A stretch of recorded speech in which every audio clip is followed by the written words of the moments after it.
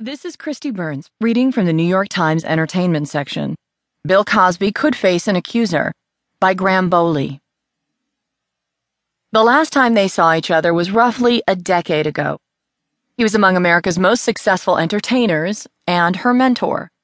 She was a former young Temple University staff member who said he took advantage of his counseling role, gave her pills, and sexually assaulted her in his home outside Philadelphia in 2004.